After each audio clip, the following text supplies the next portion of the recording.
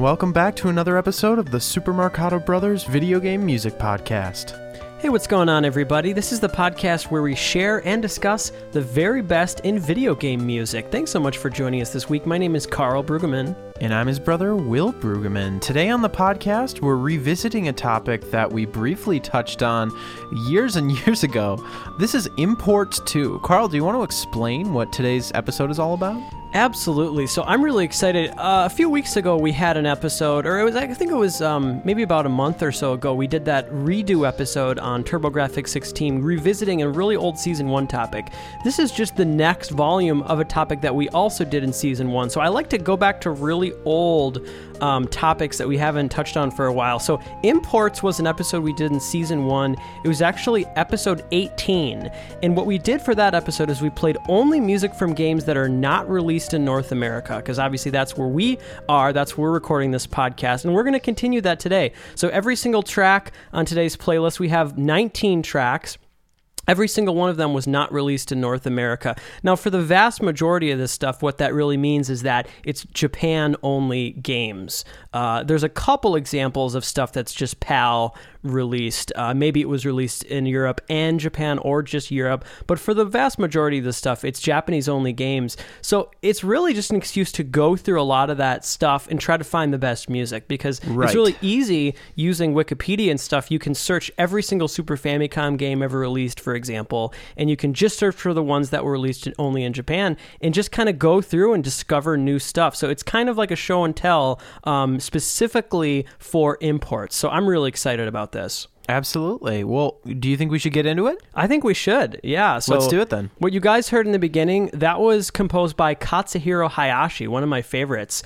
That episode we had on him recently was a really good time. This is from a game called Azumo Tamashi, which is a wrestling game for the Super Famicom, which came out in 92. And that was actually, ironically enough, that was the staff roll, and that's the track that we played in with today. So, in some ways, whether it's a staff roll or an introduction, it kind of has the same kind of emotion, so sure, it works. Well, I'm excited to move on to the first track of the day. This is from a Famicom Disk System game, and we actually have a lot of FDS titles on the episode today. It's kind of a focus in some ways on that system. This is a game called Falzion. It's a Konami game released in Japan in 1987, and it's composed by Shinya Sakamoto, Shagehiro Takanouchi, and Atsushi Fujio. Let's take a listen to Level 1 BGM.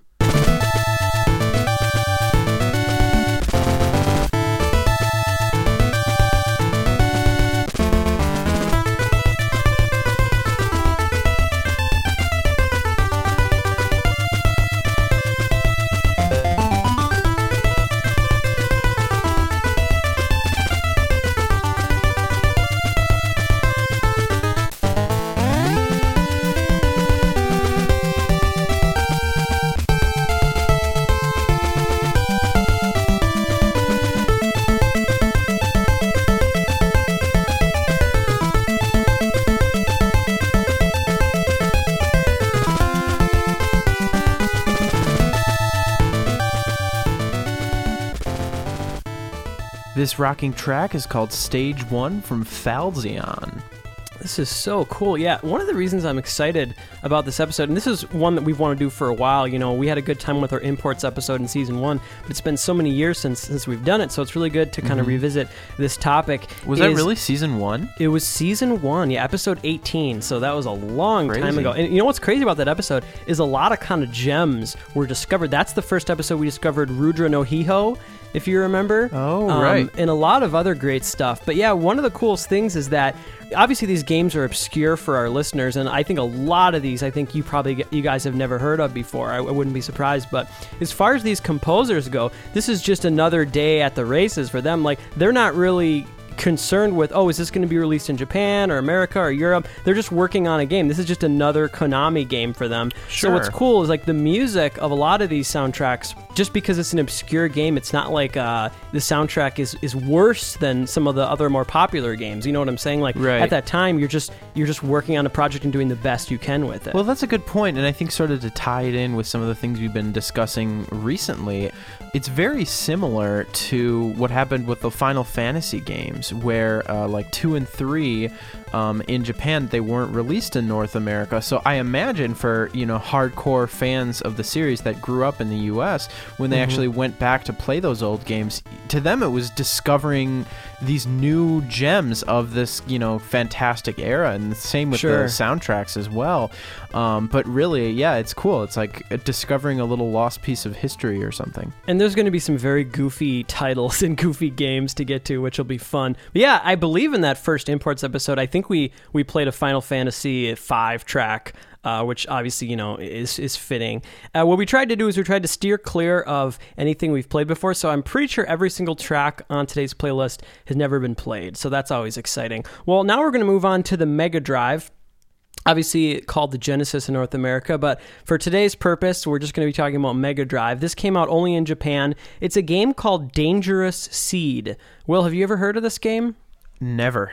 Not surprising. I wonder if any of you out there have heard of this game. Now, musically, it is kind of this cult classic. As far as if you go on YouTube, you will see this in certain compilations of really good Mega Drive import music. So Dangerous Seed, I believe it's a shooter, and it's very rocking, a little bit progressive music here. We're going to play Stage 3, which is called Third Tube, composed by Yoshinori Nagumo.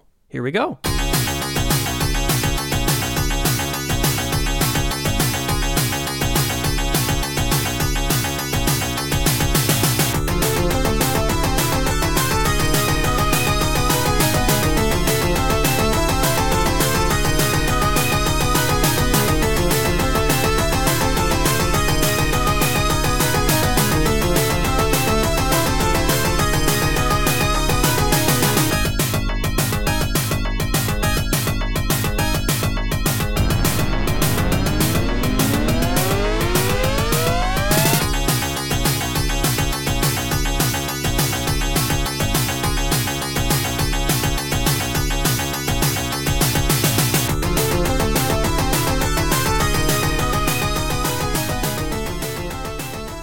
I'm a really big fan of that call and response melody. It's just really blood pumping. And then that one section is so cool how there's that alarm sound that starts off really low and just goes... It's just really effective background music. This is composed by Yoshinori Nagumo. Also really sounds great using these FM instruments. This is from Dangerous Seed.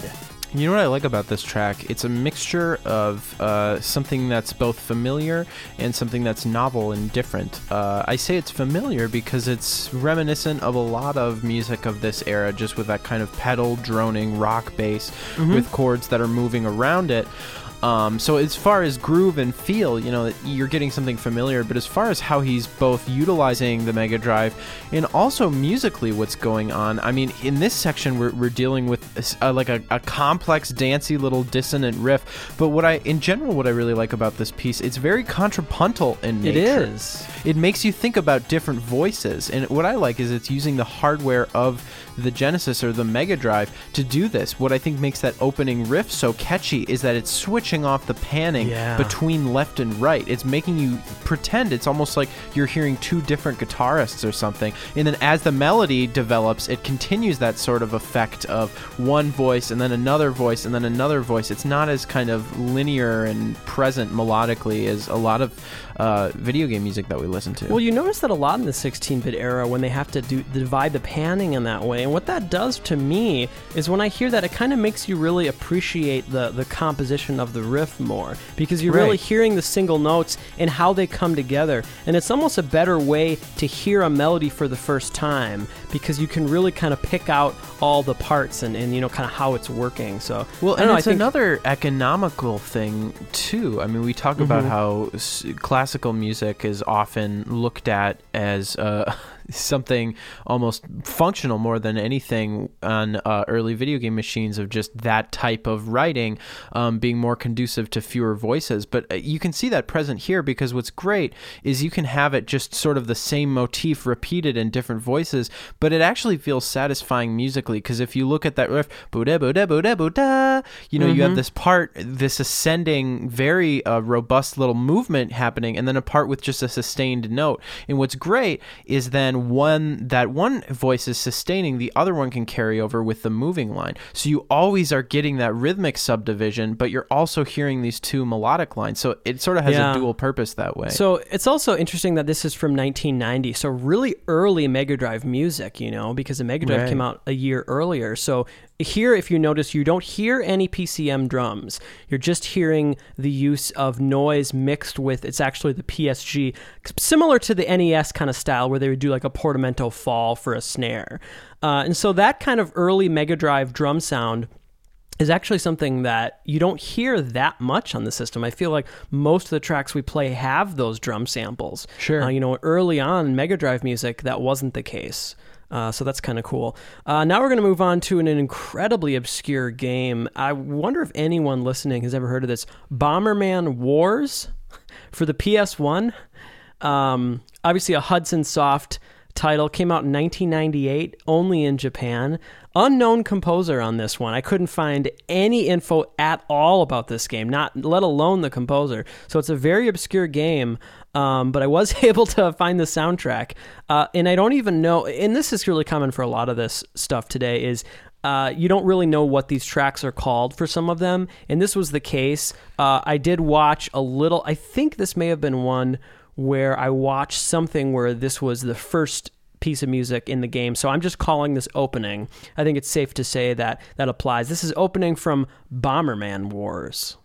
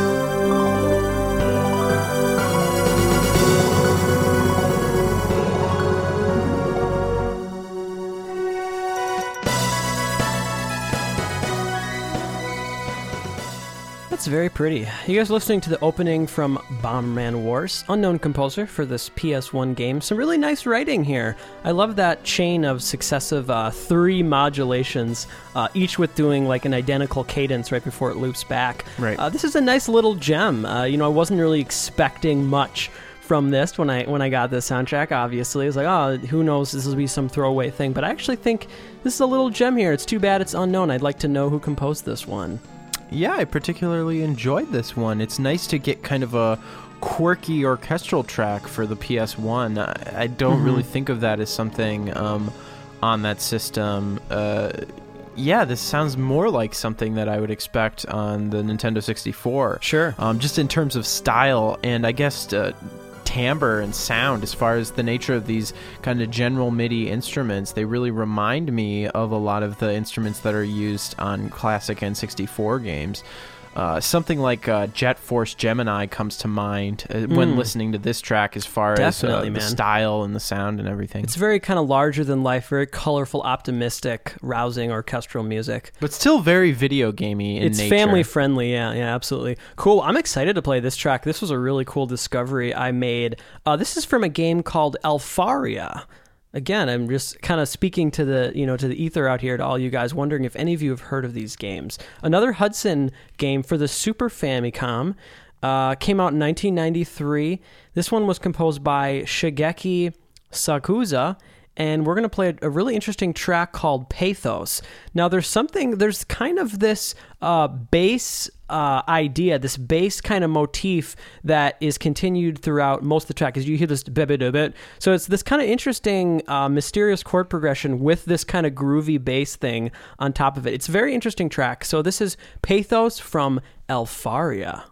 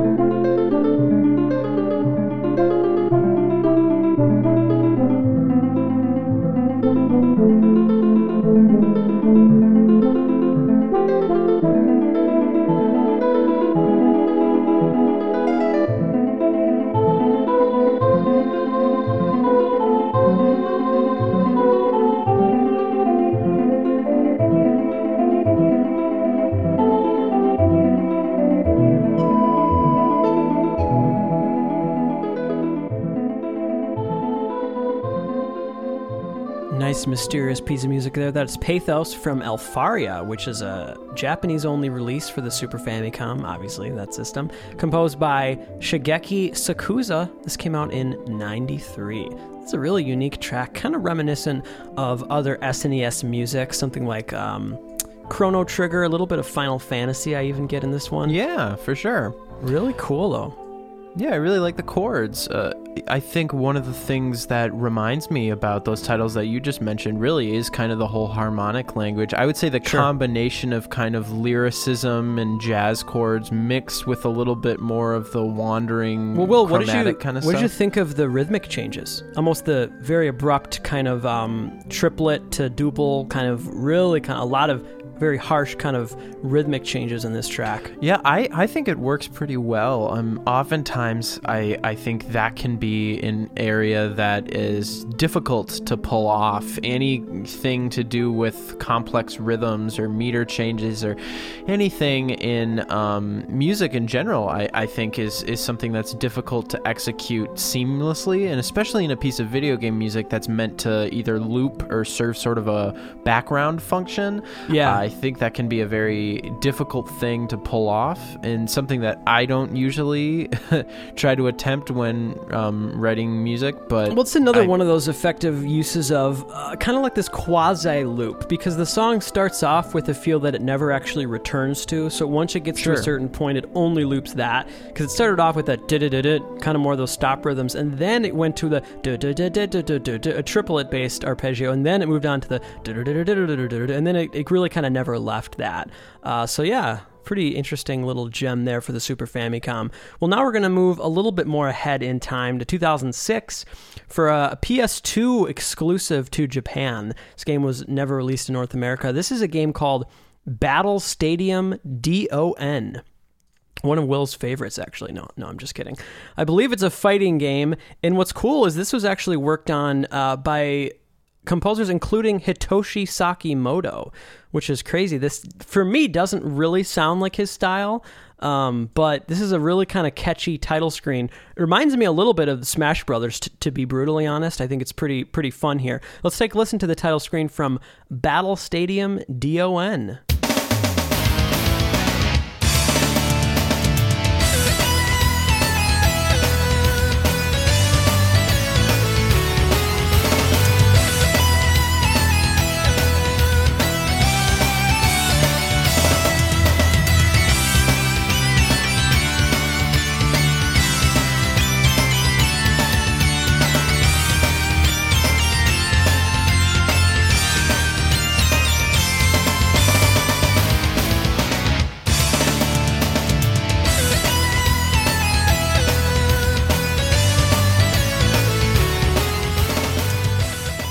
That's a very interesting little crawl there. Really kind of cool chords. Not what I expect from Hitoshi Sakimoto. This is from Battle Stadium DON. It's the title screen. There's some other composers that worked on this as well, including Manabu Namiki, Kamihiro Abe, and a bunch of others. But Will, what are your thoughts on this? I think it's really fun. Yeah, I like the combination of instruments between sort of the synthesizers and the guitars. It's just sort of that right mixture between sort of authentic rock and classic video game goodness. It sounds Japanese. I also really enjoy kind of the feel. I like kind of rocking shuffles, and it really, to me, and this is probably just because I'm such a VGM enthusiast, but whenever I hear stuff like that, I'm always reminded of older 8-bit and 16-bit games that use that feel. Sure. You know, games like Contra or what have you that constantly, to evoke that rocking feel, have the it's just, I think it's very dramatic, and it's a little heavy-handed for, you know, contemporary rock music, but that's what's so great about video games is they can be a little bit larger than life. And I think that's something I miss in game music specifically, is that willingness to just have fun and be a little bit less serious, you know? Absolutely, man. That's a good point. Well, I'm excited to move on to this. I know we've talked about it. It's come up in conversation a couple times throughout the history of the show, but we've never played a track from it. So the composer here, you guys will know very well, Junichi Masuda, the wonderful Pokemon composer. This is a Mega Drive game called Pulseman. And he worked on it with Game Freak, which was the same studio that went on to do Pokemon. So this came out in '94 in Japan, only released via cartridge in Japan.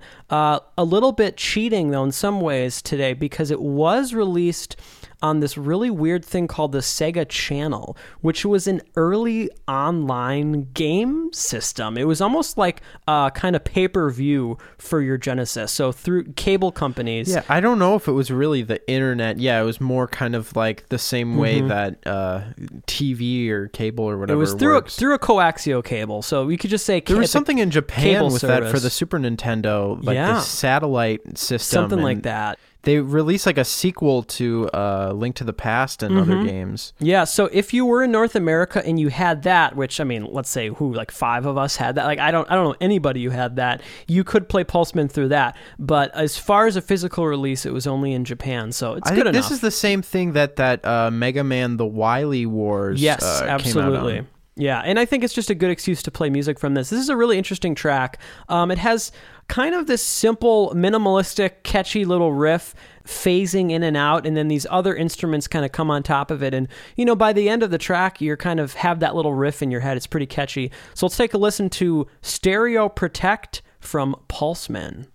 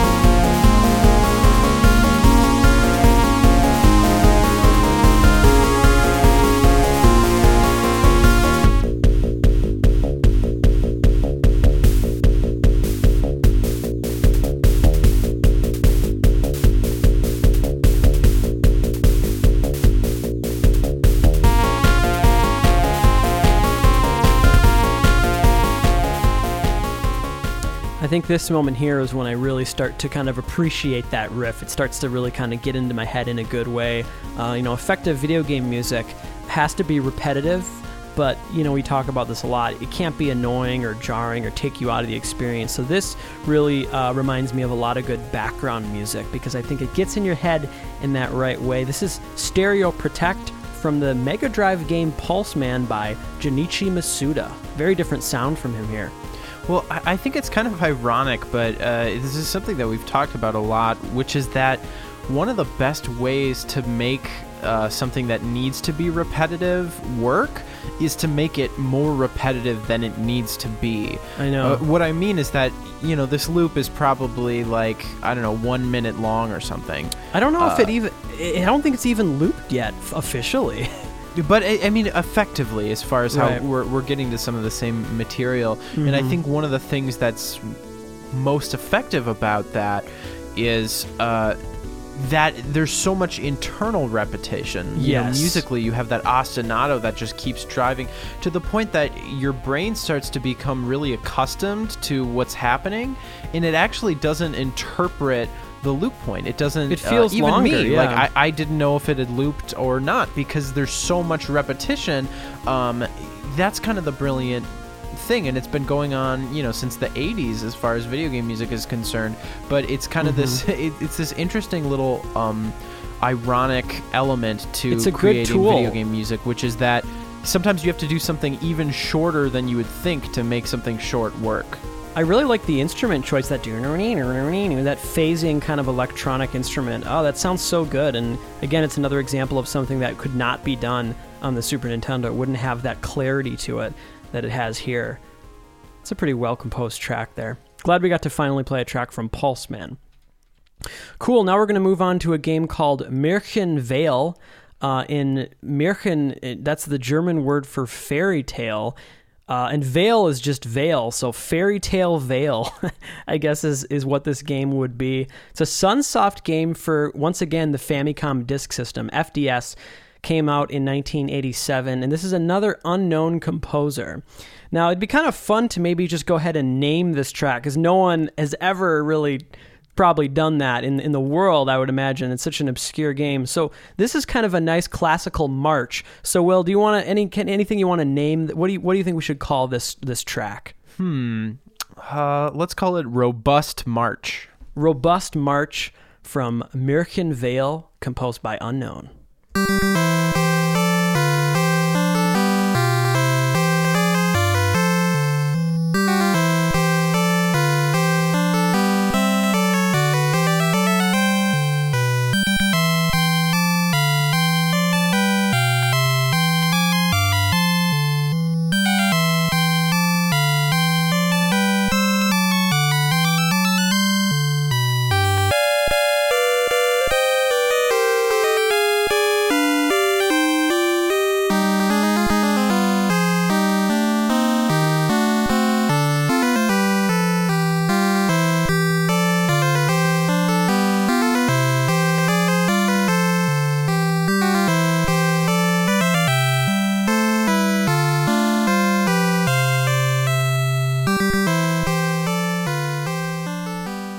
You guys are listening to Märchenveil, and this is, what did you call this, Will? Robust March. This is an unknown composer, an FDS game, Sunsoft, which came out in 1987. What do you think of this, Will? This is incredible. Part of me really thinks that this is like a pre-existing piece of classical or romantic music. It almost sounds like Mendelssohn or something. It's just great. To me, it's very German. I really don't think it is, but yeah, because it sounds like German classical music compositionally. When you listen to the other tracks, they're all kind of like this, but they don't really strike me as being licensed track. It does strike me as being original music. But again, it's kind of unfortunate. It's this unknown composer for this obscure game, and no one's really going to ever know who did this. It's really hard to know, but it's cool. And again, anytime you can shine a light on something that is kind of lost, we're kind of dusting. We're going through these old boxes in the attic in a way, and kind of dusting things off, and hopefully, I just think this is light. Incredible writing. We talk about that video games are influenced by classical music, but usually not to this extent.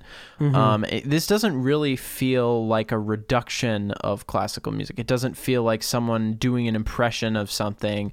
At first when I heard how it was using those triplets and everything, I was a little wary of what is this really going to come across like? Is this going to be authentic? But just harmonically, like all the voice leading is super solid and really smooth, and it's able to have these very kind of advanced chord moments that are really kind of evocative in my opinion. And that's why I picked it. I knew you would appreciate that about it. And I can't really say that I know for sure that it's not reusing something. If there's anyone I don't know, maybe if Marty's listening, he would maybe recognize if it was some pre-existing piece. If there's anyone who knows, I mean, I think that this game is so obscure. I mean, I don't think anyone knows really anything about it, but it strikes me as being original. And if it is, I think that's very impressive. So, yeah, what did you call that again? Something... Robust March. Robust March. That's going to stick. But Cool. it should really have a German name because it's so incredibly German. How about Märchen March? That works. Fairy Tale March. Cool. Now, I'm really excited for this. Mainly, I picked this for Will. I picked this for you. This is a game called Famicom Tentei Club 2 Ushiro ni Tatsu Shujo. For me. For the Super Famicom, it came out in 98, and it was composed by Kenji Yamamoto, one of Will's absolute favorite video game composers. And I really wanted to play a track. Not one of yours? I mean, particularly yours. You know, you had that whole Child of the Chozo album. Right. A large portion of that was kind of an ode to this man. And I know how much he means to you. Fun fact, supposedly he wrote most of the melodies for Super Metroid while driving around on his motorcycle. So, very different from me. I'm never going to be cool enough to own or operate a motorcycle. Maybe that could be true for this game, too. So this is a similar era in the 90s on the Super NES for Kenji Yamamoto. And there's a couple tracks, not this one, because I think this is a really beautiful, simple, catchy tune that I want to play today. But there's a couple other tracks in this soundtrack that really sound like Super Metroid. It kind of has a similar instrumentation and a similar kind of chord language. So I don't know. It was just really fun hearing that. And maybe on a show and tell, I may have to revisit this for you, Will, to kind of, I think you'll get a kick out of some of the tracks. But this is a really pretty song called Sunset, composed by Kenji Yamamoto.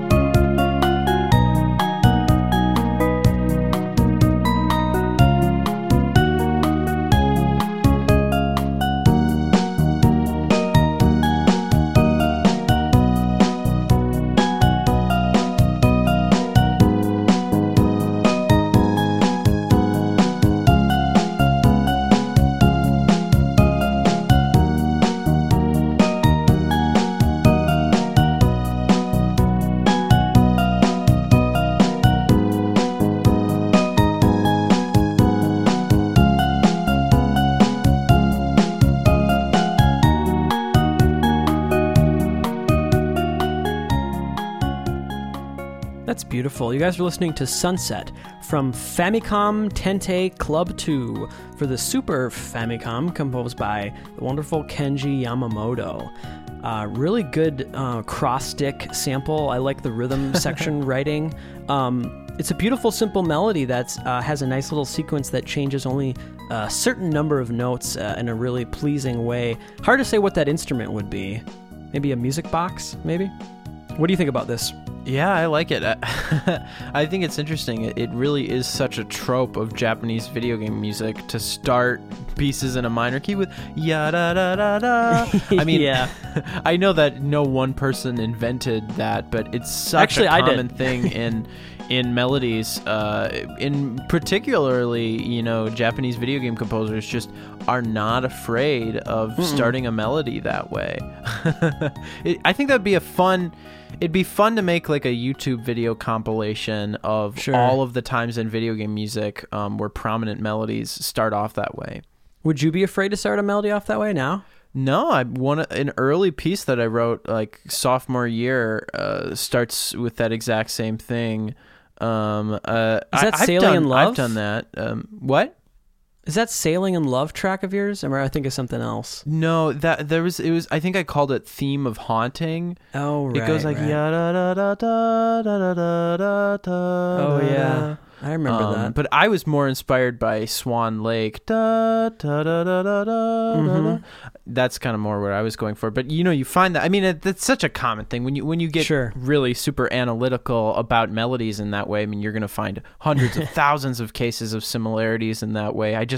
Though this particularly context of hearing it with those seventh chords and in sort of these jazzy chord progressions, that really feels like video game music to me. Sure. Well, that's what gets me so frustrated is when you hear those really common techniques and then you hear someone say, oh, that's a ripoff of this. No, it's not a ripoff. It's just something that you hear in music a lot. It's like you're going to hear scalular movement. It's like there's sometimes when somebody hears something and it reminds them of something else, they're quick to say, oh, that's a ripoff of that. I mean, that really is one of my largest pet peeves. And particularly now, I feel like we live in a culture where, like, if anyone can point their finger to something that is a resemblance between two individual pieces of art, they want to act like somehow one is either an influence or one is like a ripoff. Well, because you're almost thinking in terms really of like, me. Could this be a clickable BuzzFeed article or something? Or could... Okay, Grandpa. Well, you know what I'm saying? It's like...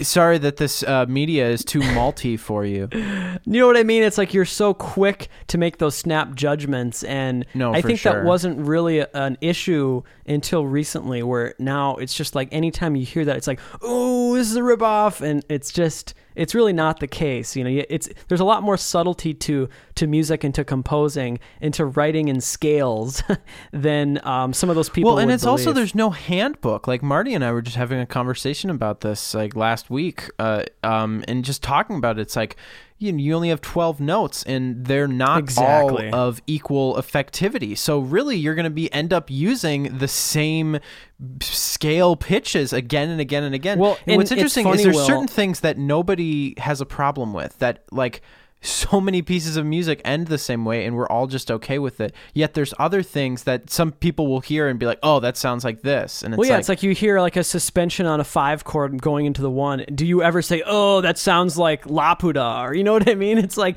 no, that's just a really common technique in music. Yeah. Oh, that sounds like Western music. You know what I think is funny is you mentioned that the scale, the da-da-da-da-da, the minor scale, and you also mentioned that Kenji Yamamoto tends to write music, maybe, humming it along. What if that's how he wrote this song, was just humming it?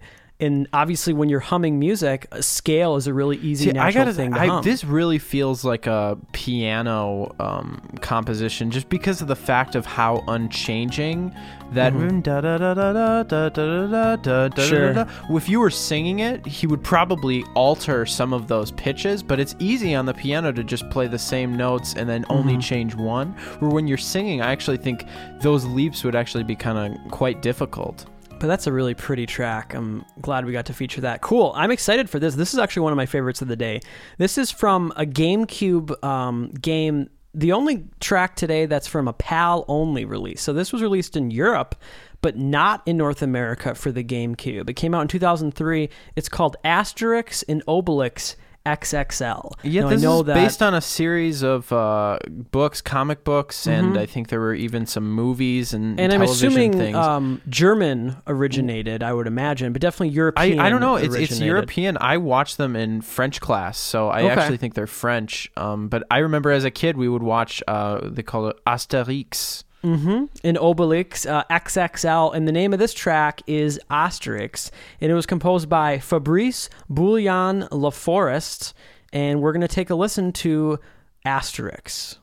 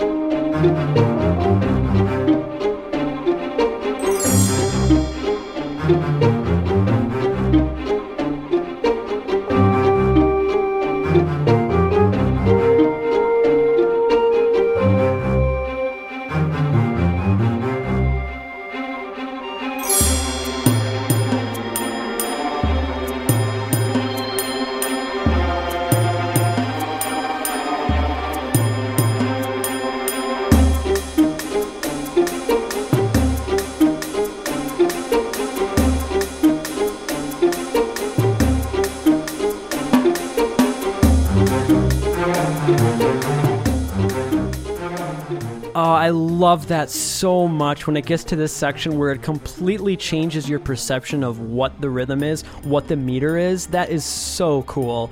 Oh, you guys are listening to Asterix from Asterix and Obelix XXL, composed by Fabrice Bouillon LaForest. Well, it's cool. I think this teaches you something about how our ears, how the human ear reacts to sound, and specifically reacts to music. When there's no given sense of meter, sense of measure, your ears just gravitate towards whatever they can. And in general, our ears respond to two things: motion and volume. So it's either whether something is moving or something isn't moving. You know, for example, you know, we talked about the counterpoint stuff earlier. The reason that works is in that kind of music, your ear is listening out for the moving line. But in a lot of music, it's sort of the opposite case. And usually that's because the most busy part is just doing the chords. Either it's sort of a fast arpeggio or just a repetitive sequence played again and again. So that's kind of the way that our ears listen out for that. But then they also listen to volume. And what I like about this piece is the reason why, how Carl said that our sense of the meter was changed is because when you're listening to this piece and you're hearing dun dun dun dun dun dun dun dun dun, that sort of voice is the loudest part. So we're kind of assuming that that's happening on the downbeat. Well, it's just my favorite thing because you think you're hearing the dum bum bum bum bum bum bum bum bum bum, but in actuality later on it's bum bum bum bum bum bum bum bum bum bum, which is almost funkier in a way. Like it just gets to this point where because it takes something relatively simple and turns it into this crazy like polyrhythm, you know, that's going over the bar line, and I mean, so no one intuitively would assume that you're listening to something that is in an entirely different meter than what you're being presented. You know what's funny, guys, is as you know, when we do the whittlings, you know, I listen to a lot of tracks from, you know, usually like I'll find something like, okay, this is a cool game. I really want to find something from this game. And so I'm listening to a lot of the tracks. I got to this one. Oh, this is really, really cool. I was just about to move on to the next one, and luckily I stayed with it because that's what won me over. And it doesn't happen until about a minute 40-ish or minute 30-ish. So I was so glad I stuck with this one. Well, it's one of my favorite little devices in music when you can either take a melody or an idea or honestly even an entire piece and just change the context. Just by you can move it over in position ever so slightly. And entirely, you know, if you take a melody and place its position one beat earlier in the form, all of a sudden, different notes in the melody start to stand out because they're occurring on either strong or weak beats. And so it has an entirely different shape. And I kind of think that's really what's going on here. And it's so fun to get to hear really the same thing, but in an entirely new context, which really makes it feel like something completely different. Well, guys, I'm very excited to move on to this week's Track of the Week. This is another FDS game. This was published by Konami, released in 87. That's a popular year for this episode. I don't know what it was in that year, but there was a lot of wonderful Japan music in that year. This is a game called Arumana no Kiseki, composed by the legendary Kinuyo Yamashita, who obviously got her start, got, you know, kind of a name for herself with Castlevania, went on to compose a bunch of really good video game music. And this really sounds like a lost Castlevania track to me, not surprisingly, because it's the kind of the same era for her. But oh my gosh, is she just a master of exciting 8-bit music. Let's take a listen to Stage 2 from Arumana no Kiseki.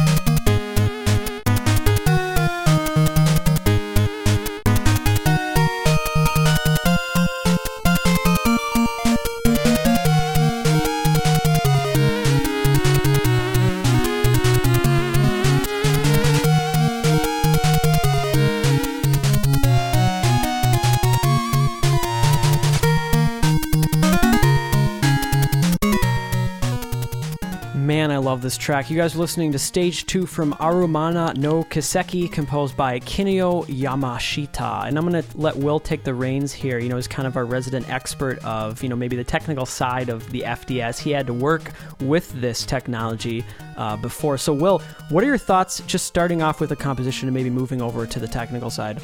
Well, there's a few things that occur to me. I think one thing is that Yamashita is able to create a slightly more complex composition because of the addition of the extra FDS channel. It really can't be looked at as two separate things because compositionally, 8-bit music for the NES is designed and composed around those three voices. So with the addition of another voice, it becomes an entirely different type of music, and all the voices reflect this. For instance, when we're listening to that triangle, the bass voice, it's functioning in a way that is more consistent with bass writing in other types of music, where it's just hitting, either the root of the chord or, the lowest voice, and it's very kind of repetitive and consistent. Where oftentimes when we're listening to the triangle on NES music, it's really bouncy, it's very melodic, it's jumping all over the place,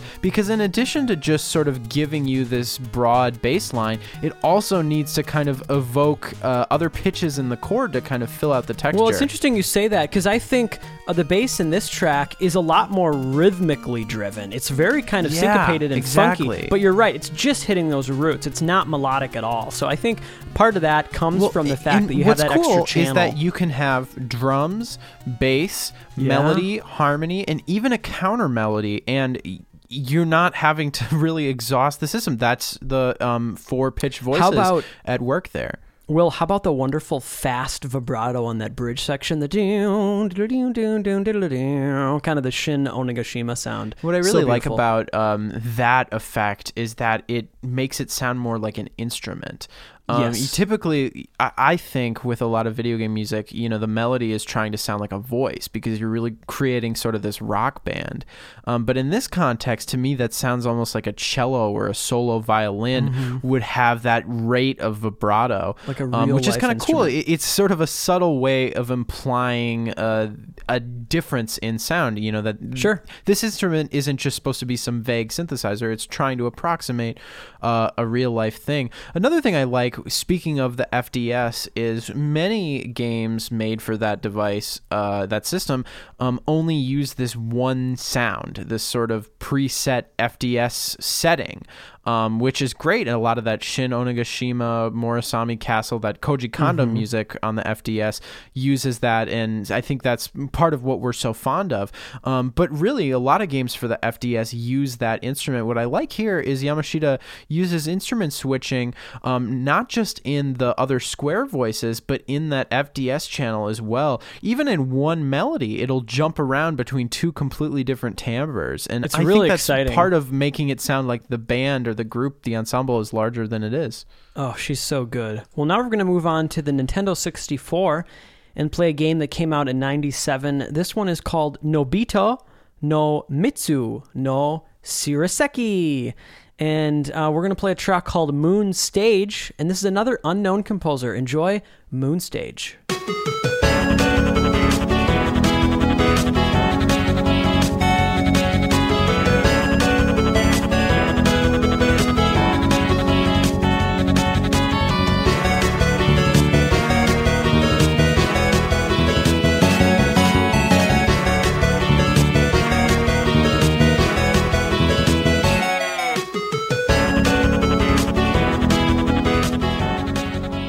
Will made a note of it again. Once again, you're hearing that minor key kind of crawling up the scale. Ascending scale, yeah. Starting the melody that way. This is the Moon Stage from a pretty long Japanese title, which came out in Japan for the N64. This is an unknown composer. I really like this track. It's reminiscent more of 8-bit and 16-bit music. It's very simple and short.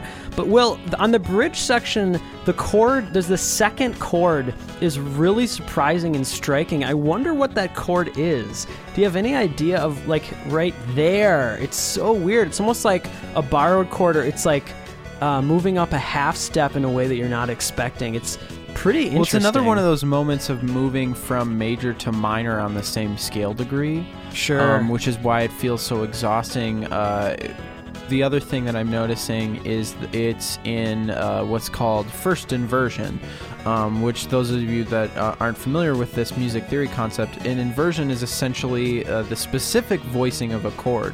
So if we think of a chord as what's called a triad, which is just 1, 3, and 5, we think of the most basic triad to play on the piano is C major. C, a third up from that is E, a third up from that is G. That's a triad. An inversion is essentially what order those pitches occur. And so when I say that this piece is in first inversion, it meant that the third of the chord was in the bass voice, which is cool because you're able to have that chromatic step up. Yeah, that's really what it is. But it's not really going to another scale degree. It's just changing the quality of the chord, which is what makes it feel kind of jazzy and free in this kind of interesting in general, conversation. I don't know, something about that track really kind of hit me. It feels kind of cliche and stereotypical, but something about it kind of sets it apart. Don't you think that's a pretty cool track? Yeah, it's that balance of familiar and new, just like we were talking about with, I forget what other piece it was earlier that we were playing that, feels both I think new it was the and Dangerous old at the same Seed. time. Yeah. I think one of my favorite things about it is the Sure, yeah. that kind of little rhythmic ostinato over sort of the chord changes. I thought was maybe my favorite thing, the most catchy. But it's interesting going back to that scale melody thing. The reason why I feel like I always point it out is because I don't notice it in the same way in major key pieces. I mean, obviously, a major scale is very common in melodic passages, but not usually starting from the 1, just going up the scale to the 5 in that same kind of way with like the rhythmic consistency. Where here we have da da da da da. It's like it's starting out the melody. It's not a quick run or anything. It's like that's the whole focal point. Something about just the ascending minor scale is just like really captivating to a lot of composers. Yeah, something about it.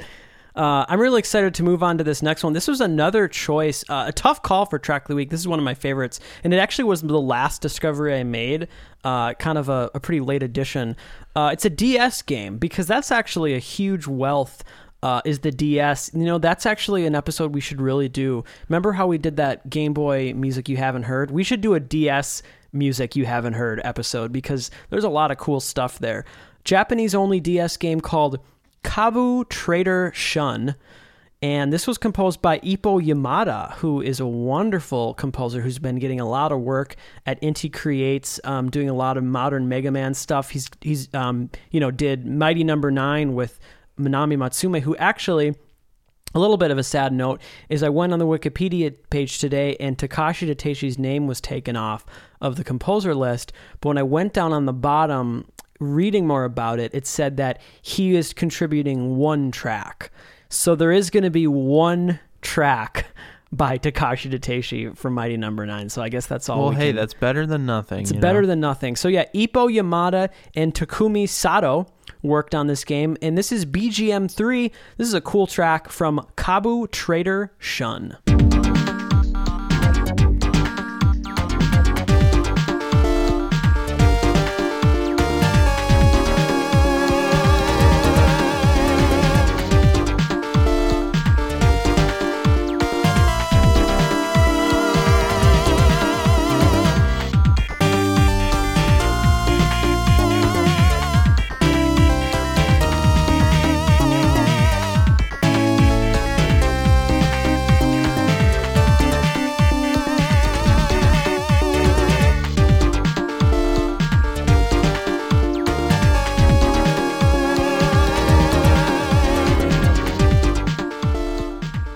This is super cool. You guys are listening to BGM 3 from Kabu Trader Shun, composed by Ippo Yamada. This is a DS only, a Japanese only DS game.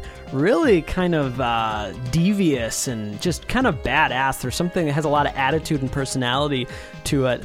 This composer, Ippo Yamada, I'm a really big fan of. I'm excited to see where he goes in the future, because this particular track to me is reminiscent of some of the Mega Man Zero music, which was some Sure.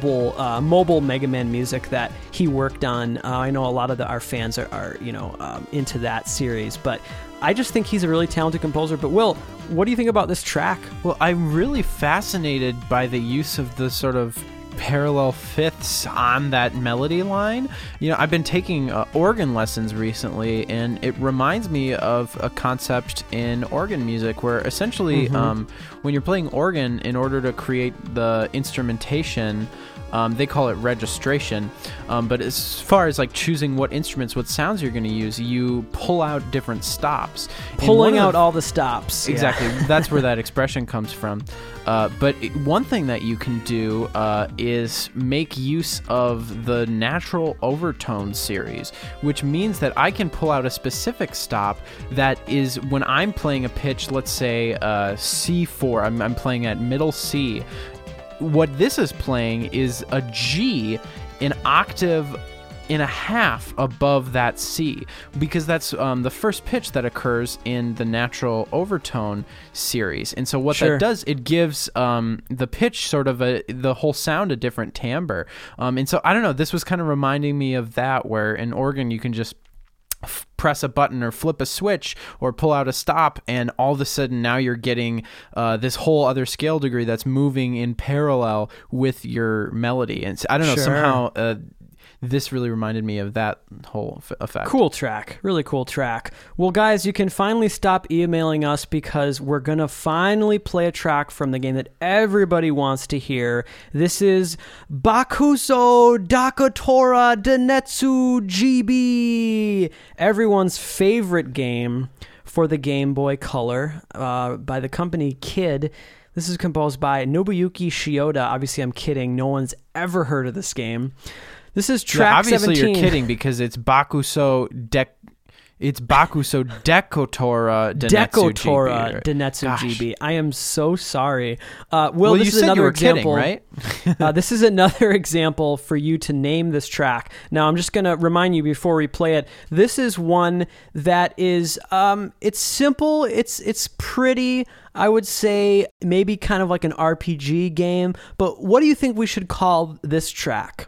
Why don't you choose this one? I don't like the pressure. Too much pressure. I'm going to go with After the Raindrops from Bakuso Dekotora what a stinker. Denetsu GB.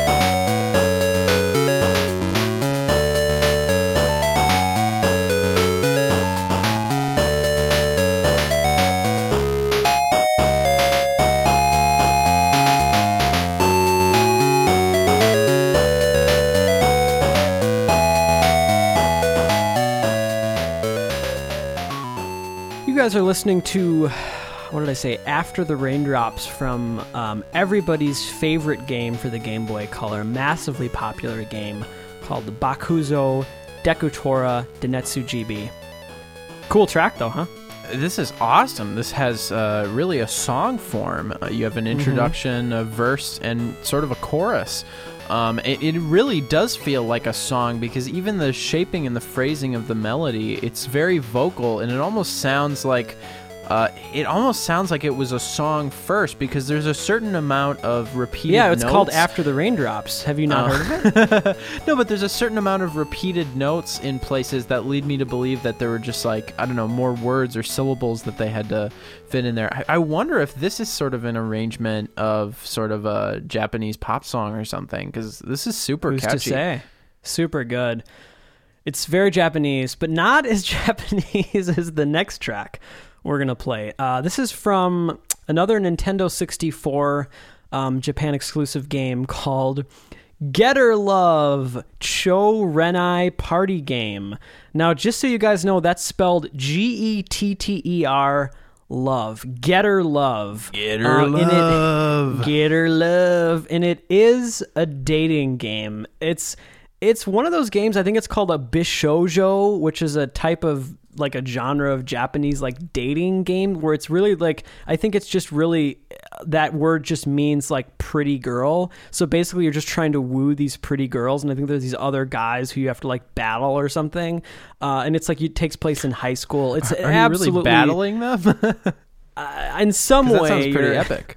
I don't know if you're battling them, but you're trying to win the affections of some pretty girl. And it's a Japanese game, and the name of this track is Happy Smile. Of course it is. Oh, here we go.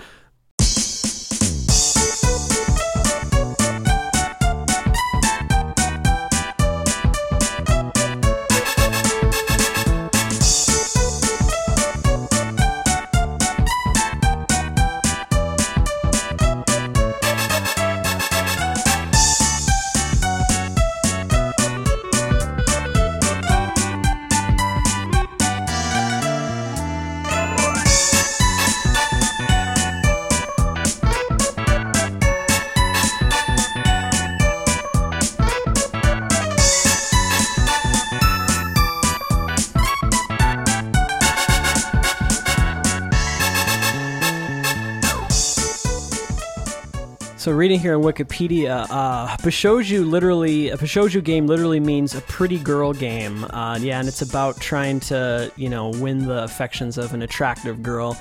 And they are, not surprisingly, uniquely Japanese phenomenon that have virtually no equivalent in the Western video game market. But similar to Choose Your Own Adventures, I guess. It seems like Japanese romance stories always take place in a high school. Like, so much anime is like takes place in high school and is about like high school romances and for stuff. that to take place. I don't want to go back to that. Will, how's your week been, man? Oh, yeah, it's been really good. I've been trying a new thing out where I'm just trying to be as productive as possible. So, a new thing? Every free time I have, I'm either... How is that a new thing? Well, no, all the free time I have, I'm trying to cut out, just sitting around and doing nothing, watching videos. If I have any free time, I'm practicing piano, practicing organ, or working on music, composing. That's awesome, man. It's been kind of a busy week as far as composing's been going. Sure. I've been working on an orchestra piece, which I'm super excited about, but that's been sort of taking up a lot of my time. I've also been working on a couple other things, one of which is a new project that Carl and I are working on that I don't know if we're necessarily allowed to talk about it yet, but it's very different than anything we've ever done for another video game, so I've been having a lot of fun working on that. When the time comes to post that on our Bandcamp, it's going to be hilarious. Going from Mega Buster and Hello World to that is going to be just really interesting. So yeah, we can't really say much about the project, I don't think, yet, but the one thing I will say is that this is going to be a song. It's a song with lyrics that's going to be sung by a real-life human being. So that's pretty exciting. Crazy, huh? Yeah, you're making me feel kind of lazy because I definitely haven't been as ambitious as you have this week. You've been working on that awesome Casio album. I've only heard one track, but I really enjoyed it. Oh, thanks, man. Yeah, I guess I'm being pretty productive with that. I think I finished 5 tracks for that already, so that's going very well, and I'm having a good time with that. I have been watching some TV, and I finally got around to buying Super Mario Maker this past weekend. So I've been making levels and playing a lot of levels. I really like the automatic levels where you just sit there and it's just this chaos, and it's just the level just completes in front of you. It's like a Mario Kart kind of a level or something. Well, it just shows so many people are really creative and to spend a lot of time into something that most people will just take them like 15 playing the seconds. Game makes me realize people have a lot of time on their hands. That's all I'll say. But I didn't realize that you could have your own custom music for each level, like a custom sprite. There's like one where it was like a Mega Man sprite, and it was just like, I didn't even know that was a thing for Mario Maker. The Mega Man thing, it is. It's attached to like Amiibo, so there's if you have a certain Amiibo, you can unlock like playing as that sprite. But as far as the music, it's actually just it's not music. A lot of it like the game allows you to record your own audio to put in sound effects. That's and probably so a lot of what people are like recording like pieces of music, which is unfortunate because I'm playing some of these levels and they have pretty dumb sounding remixes that are definitely not Koji Kondo, which is kind of unfortunate that they're kind of tarnishing that. But user created content, that's what you get. I'm having a good time with that. Last night I started Silicon Valley for the first time, and I'm just loving that show. Will, I don't know, have you got into it at all I yet? watched the first episode, and Marty keeps telling me to keep going. I was kind of put off by what's his name? TJ Miller. TJ Miller, I'm not he's the biggest so fan of him. good. He's such a D-bag. That's what he's so good at. No, I love the show. It has that classic Mike Judge style, something like Office Space, or he's just king of the hill. He's just the best. So I'm really enjoying that show. But yeah, Mario Maker. Would you say that he's king of comedy? He is king of a certain type of satire, I guess I'll say. And I'm just really loving very diplomatic of you. I'm really loving how poignant the show is, and there's a lot of things that it's making fun of about our crazy digital modern age that I don't know. It really resonates with me. Totally. So, yeah, I'm glad you brought that up. It's incredibly relevant to video game music. Carl, can you explain why? With that said, I think it's now time to move on to the next track. We're going to play another Mega Drive track. This is Dragon's Fury. I don't know if anyone's heard of this, and I believe this is a pinball game because the name of this track is Main Table. So that's just all I have to go on. I think it's pinball, right? The composers we have are Toshiharu Yamanishi and Takeshi Yoshida. Let's take a listen to Main Table from Dragon's Fury.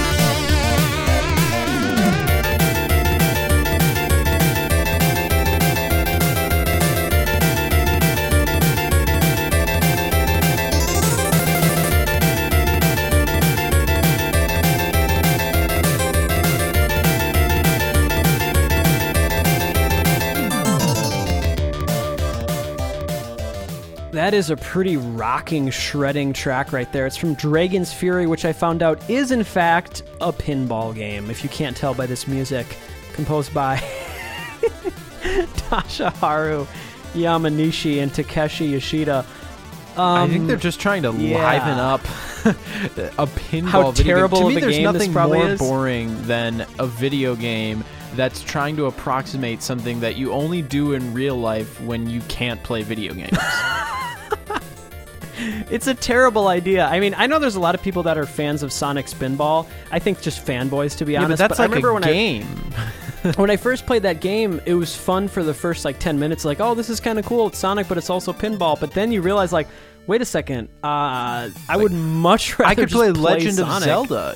Like I could go to a fantasy realm. I Like if I want know. to play pinball, like Yeah. it's just It's such a kinda practical, weird. mundane thing, and it's worse in a video game. I wonder if this game incorporates the elements, because Sonic Spinball, what was so weird about it is it had these these little balls and these things, but it was also like there was a world with like a shark and like a fire of lava and like Right. there was all these, so it was almost like platforming mixed with pinball, which is so Well, weird. to me, it almost seems like people who are super into pinball looking at video games. It's like, this is what we've been waiting for. Now we Yeah. can finally have the most immersive pinball experience. it's but the it's next evolution yeah, of but pinball. you could also just not make a pinball game. And have We should way be more clear fun. that we're not really big pinball fans. This track is so- incredible. Oh my gosh, we haven't This even track talked is about it. It's so great. shredding. I find it so comedic that It's this worth is for a noting pinball that game. the full length of this track is like 9 minutes. This is like probably the best Mega Drive track that we played all day. It's really rocking. It really it's is. super great. I really enjoy it. I feel bad that we didn't spend enough time It's talking prog about it. music. Yeah, my roommate would really get a kick out of this. He loves prog music. Cool. Well, now we're going to move on to another track from that wonderful Kinuyo Yamashita soundtrack. We're doubling up today on this game. This is Arumana no Kaseki again, and we played stage 2 for track of the week. This is stage 1, which is also pretty excellent. Here we go.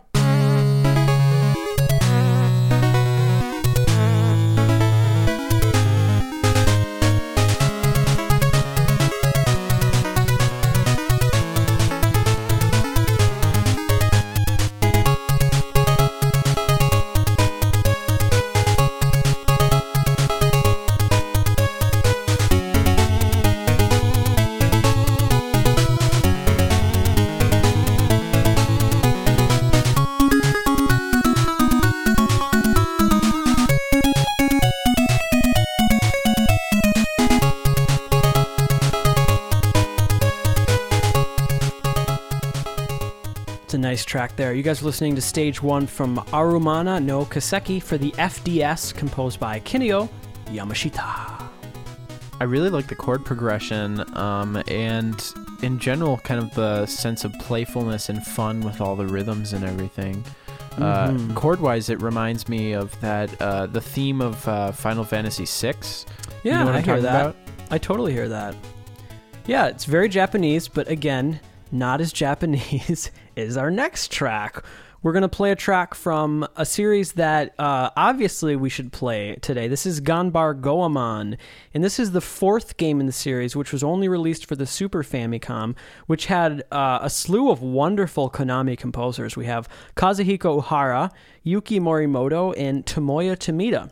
And I really love this soundtrack. It's very groovy, and it has really good rhythm section writing in it, and some really impressive drum samples, if you're kind of a nerd of the Super Nintendo sounds, which I am. This is Water Moon Town from Ganbar Goemon 4.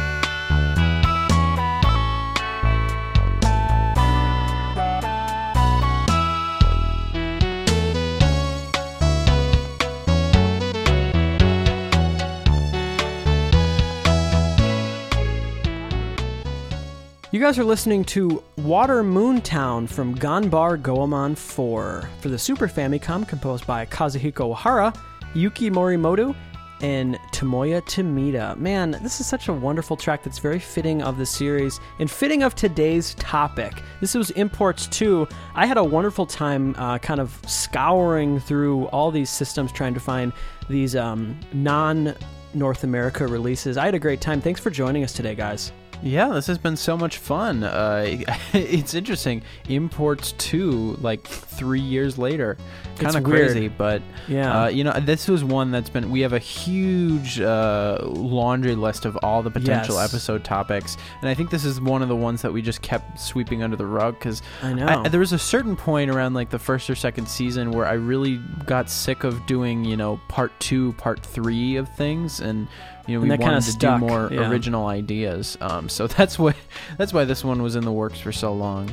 But the idea was good, and, doing more episodes just means more good music. So we're really excited to play you guys out with a track that was composed by Nobuo Uematsu, actually. And it's another FDS track, a Square game that he worked on, which I'm sure most of you probably haven't heard of. This is called Suisho no Dragon, and it's the main theme of that game, again, by Uematsu. Thanks a lot, guys. Yeah, and again, feel free to check out our I guess at this point, new-ish website, supermercadobros.com. Every episode of this show, along with links to all of our original music, are there, and our cool new logos that we're super excited about. So if you guys haven't checked that out yet, do it right now. We're super happy about it. A couple different ways to support us. We have a PayPal button. We also have a Patreon page with a couple cool, I think 4 different levels of pledges with cool exclusive rewards.